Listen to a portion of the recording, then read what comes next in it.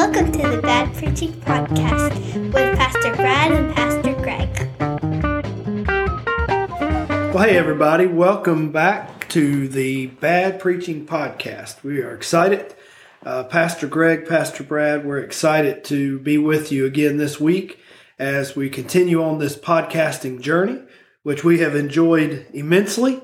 And we love looking back at the prior week's sermon. We also are planning some other bells and whistles as we go. So as we get better with this, maybe some guests on the program and things like that. But we have enjoyed podcasting.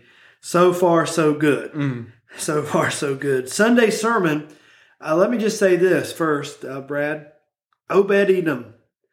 Obed-Edom. So no one told me after service that they were going to name their child Obed-Edom, or some of these newborns around here that they were going to maybe change their name to use that name. But I thought it was a good suggestion. I think it's a good suggestion. We wrote it down. Yeah. So. Okay. Well, there you go. You keep that in mind. We thought it was a great suggestion from the stage. That was awesome. Yeah. Well, I try to help. Yeah. You know, being a pastor, A servant's heart. Servant's heart. You try to help out as much as you can, right? So, yeah. But the scripture passage, 2 Samuel chapter 6, verses 12 through 23, was the scripture passage, and it started out by saying the Lord has blessed, or that David had found out that the Lord had blessed the house of Obed-Edom because the Ark of the Covenant had been stored there. And I just thought, hey, that name, Obed-Edom, why not throw it out there? Just I looked forward all week to trying to deliver that punchline in the sermon. So not very spiritual thought, but just, hey, use that name, Obed-Edom. But anyway, that brings us into the sermon from Sunday, Pastor Brad, where David was indeed, at this point, he is the king, the second king of Israel. Saul is gone. David is now the king. It had been a long journey to get to that point. And David is leading the people as they're bringing the Ark of the Covenant back to the city of Jerusalem, back to its proper place. And the Ark, we might talk a little bit, if we have time in the second segment, about the Ark of the Covenant, but it was symbolic of the presence of God. And David just rejoiced. He just worshiped and was so excited. But his wife, Michal, did not. Yeah. And she despised David in her heart from what she's seen. And so the starting point of the sermon was don't miss out because of internal issues. Internal issues. Obviously, Michal had something going on in the inside that caused her to miss out on that wonderful day of worshiping and praising God and rejoicing. His presence was being restored to its rightful place.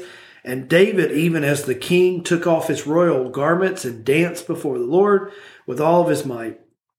But she despised. She was filled with contemptuous thoughts towards her husband when she looked out of the window and saw what was happening. But how many times do we miss out on things because of internal issues? One example was a silly example I used of riding a ride at an amusement park. And I don't know if you've ever done this, Brad, but maybe for the entire day you said, I'm not getting on that. Yeah. Maybe because of fear, maybe because of whatever, some internal reason. And then finally ride the ride towards the end of the day and be like, oh man, I wish that I had ridden that ride earlier in the day and I could have enjoyed it more. That was a silly example, but more serious examples that I thought about was how many family members have skipped out on reunions or Christmas holiday or family gatherings because on the inside they're dealing with internal issues, and so they just separate themselves. Yeah. And don't show up. Take yourself out of the equation. Take yourself out of the equation. And there is an expression, I'm not trying to be like flippant or minimize anything that somebody's upset about or dealing with. But sometimes we are really only, here's the expression, only hurting ourselves. Yeah. You've heard that said, you're only hurting yourself. And I think sometimes we do only hurt ourselves when we allow ourselves to pout for too long or be angry for too long or to hold on to unforgiveness. And we miss out on those internal issues. And to bring it back to the scripture today, we were talking, Brad, as we were preparing for today's show, and we were talking about Michal and her internal issues, and I think that it ran very deep. Share with me, please, what you were sharing earlier about the influence from her father, King Saul. Yeah, I think one of her internal issues when you were preaching, it just came back to this memory of reading the book David the Great, and the author kind of goes through how she could never really break that bond with her father to move on to her husband David. Verse 20, I think, picks it up perfectly. It says, "But when David returned to bless his own household, Michal, the daughter of Saul, came out to meet David and said," and I think right there where it addresses her as the daughter of Saul when she's married to David, right? Yeah. But it shows like her own internal issues of being fully committed to David. More of her identity is still as being Saul's daughter. That internal issue held her back from ever stepping into that role of like marriage, but even like the queen, like being part of that whole thing right there. But then her brother Jonathan, I think it's so funny.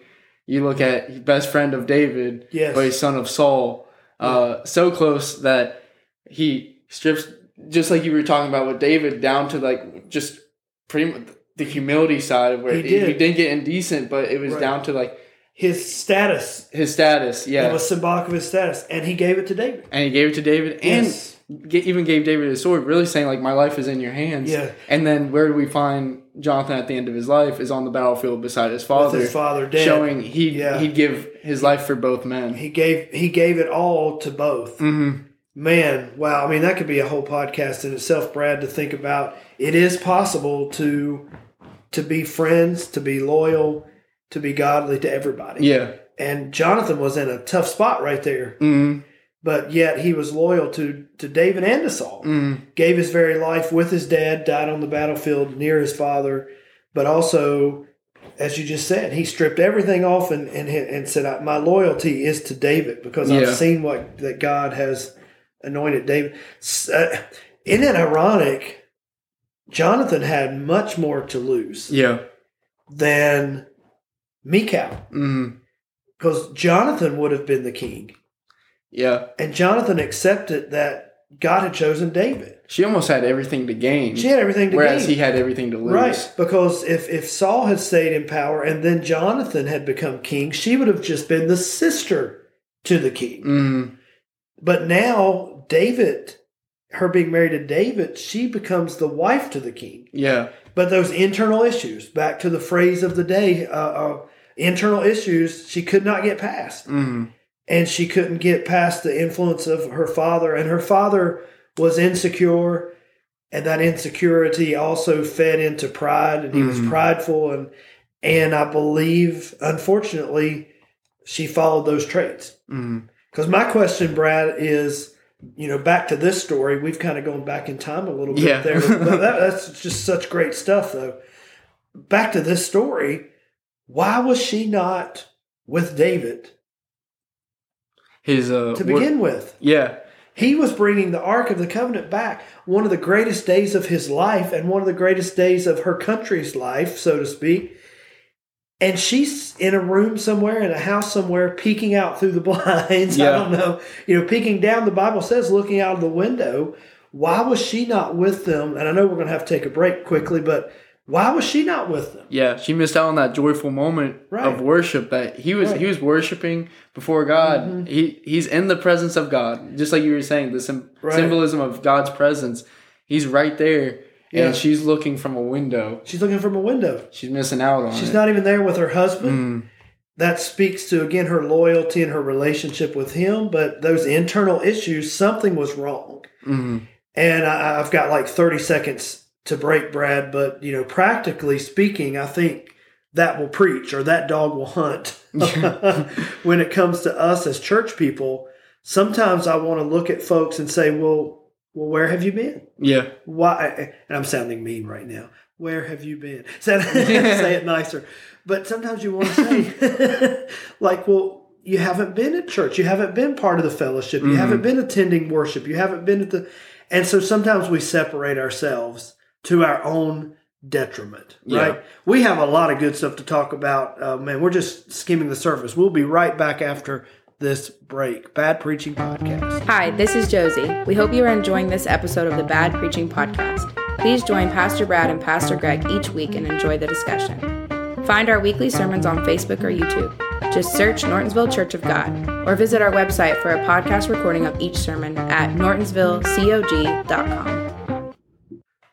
Well, welcome back to the Bad Preaching Podcast. Pastor Brad, Pastor Greg, and we were talking about how much we just thoroughly enjoyed discussing that first part of the sermon in the first segment, but we're going to move on to a different topic from the same sermon. We looked at worship in a spiritual and a practical way within the service. And the sermon talked about our perception, our preferences, and our pride can be three ways that can hinder our genuine, sincere worship to God. And I know there's a lot we can talk about right here, but Pastor Brad, you had a class at Lee that was called Ministry of Worship. Yep. So share some nuggets from that. Yeah. So that was an awesome class. And we actually even talked about this passage at one point, just talking about our worship and getting right into our sermon and what we took from the sermon of our perception, right? Like sometimes we allow our own perception of, we wonder how are other people going to perceive what I'm doing, and it can hinder us from what we're worshiping, or sometimes we perceive what's going on and we allow it to hinder us from worshiping. And there's actually a little lesson I learned from my dad, and it was actually when I wasn't even worshiping, it was in football, but something he used to translate to the rest of my life. You mean you weren't worshiping on the football field? No, I was just trying not to get hurt, honestly. But, I messed up really bad, and I had this really bad play, and to the point where I took myself out. I checked out. I was on the sideline the rest of the game, and it wasn't my coach that pulled me out. I pulled myself out. Wow. And I sat there, and Dad talked to me afterwards, and he goes, "Hey, where were you in that game?" And I said, "I was on the sideline." And he goes, "Coach put you there?" And I said, "No, I did." And he goes, "Well, each game of football lasts about every play is about 7 seconds long. That's the average." He said, "But it's like an hour game. And so because of what happened in 7 seconds, you allowed to miss out on something you love for an hour." Wow. And that's something that stuck out with me. Great illustration. For everything else, because Dad even taught, he's like, if you do that in life, you're going to miss out on a lot of special moments, a lot of different things that God's trying to do in your life, but you're going to miss out because of a 7-second play. Yeah. And I think same thing can happen in ministry and in worship. And in our worship. It's possible to come in on a Sunday morning to genuinely worship and let one brief encounter or one brief moment of whatever, and then are we going to not worship? Maybe that's upset us or aggravated us or annoyed us or distracted us or any negative thing, whatever. Get in our own head. Just distraction even. Yeah. Not necessarily something terribly wrong. Are we going to allow those things, just those brief moments, to hinder our worship for the entire hour and a half of service? Wow. Yeah. Because even like the genres and different things like that in worship, that's one of the things we talked about in class. From a pastoral side, this class was really to help us look at how we set up and order of service and just flow in service. How do we go about setting this up? How do we choose what genres we're going to do? How do we choose the order that we pray, that we preach, that we do offering? All these different things that really go into our worship. But we even talked about, from our standpoint, whether I'm in the congregation or if I'm leading, if it's not what maybe my cup of tea of music, it's not my genre that I get into. Am I still going to let myself go into a spot of worship to actually give God what he deserves, or do I withhold myself from being in this moment, just like we see with David? Right. To give God what he deserves. And I think, I'm talking to myself here, if I come every week with that mindset, that should really help my worship be genuine and sincere and consistent. Yeah. Give God what he deserves. Not my preference, not my perception. None of those things should matter. Give God what he deserves. Yeah. I read a blog. It was ironic that I read it Sunday morning, actually, before I came over to preach, and it had just been put out. But that person was talking about maybe not preferring all certain styles or all certain songs. But the writer said, I can meditate before God and worship God even during those times. What a great thought to think, okay, I'm coming to service, and if everything isn't, what did you say, my cup of tea? Yeah. If everything isn't my cup of tea, but I can, as long as it's biblical, if we're going to service somewhere and things are not biblical, that's different. That's a whole different ball game. That's a whole different ball of wax.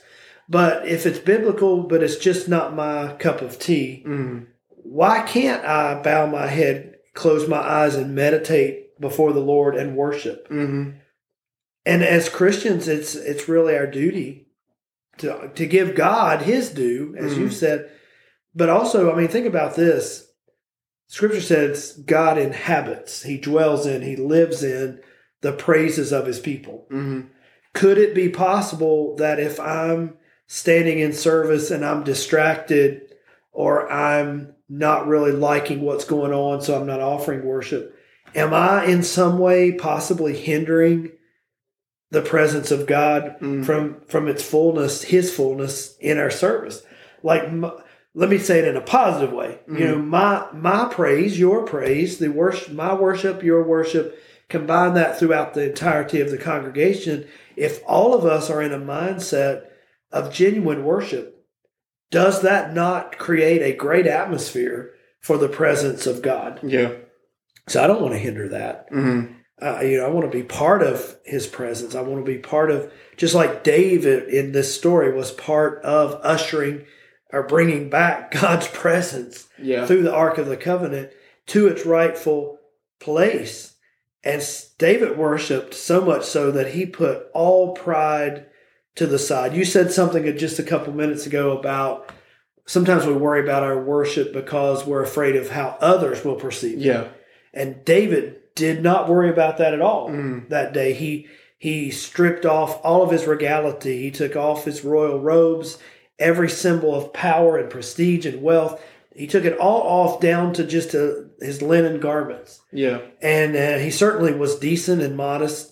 She accused him, I think when you read in certain ways in certain translations, she's saying you dance naked before everyone. Well, he wasn't immodest. He wasn't naked. The Bible clearly says that he had on his linen underclothes and garments. What she was really meaning and worried about, she being Michal, he took off all of the prestige. Yeah. And that's what she was obviously concerned about, which shows where her heart unfortunately was. Yep. And that speaks to pride. So we can't let perception hinder our worship, preferences hinder our worship, or pride hinder our worship. Those were the 3 points, the practical / spiritual points that were made in the middle of the sermon. Yeah. What? Any other nuggets from that class you took of ministry of worship? Well, it kind of goes along with that of just it kind of ties it all together, is you get caught looking on the outside, looking in, Yeah. Instead of actually being in that presence. That's good. Why would we want to be spectators? Yeah, I think sometimes we even have that question to ourselves in life, where it's like, why does it feel like I don't know where God is right now in my life? Like all this is going on. And I think sometimes we have to ask ourselves too, just those 3 questions right there that you just asked, right? Like, am I actually allowing God to dwell in me in my worship? Am I giving Him that time, or have I separated myself and I'm over in this window looking down and worried about the pride or how the preferences or perception? Like, am I stuck in that, or am I actually humbling myself before God, just like David was? Am I humbling myself before God and giving Him this time and this altar and saying, Lord, have your way in this place? Yes, yes. And remembering that it's His day, His house, we are His people, and we have come to offer His praise and His gratitude, our gratitude that belongs to Him, our praise that belongs to Him. These are good conversations. It reminds me, even as pastor, I'm not coming over. This is not a show or a program. or just a sequence of events or a service order to follow and check off. Like when we come to the house of the Lord, we are coming to bring worship to our God, our Creator God. And I know we're almost out of time, but I have enjoyed discussing. It's a lot to think topics. about. A lot to think about. And we didn't even get into the Ark of the Covenant and the 3 items that were inside and how they were representative of the great things that God's presence will do for us. But enjoyed this Bad Preaching podcast episode. Yep. Thanks for listening.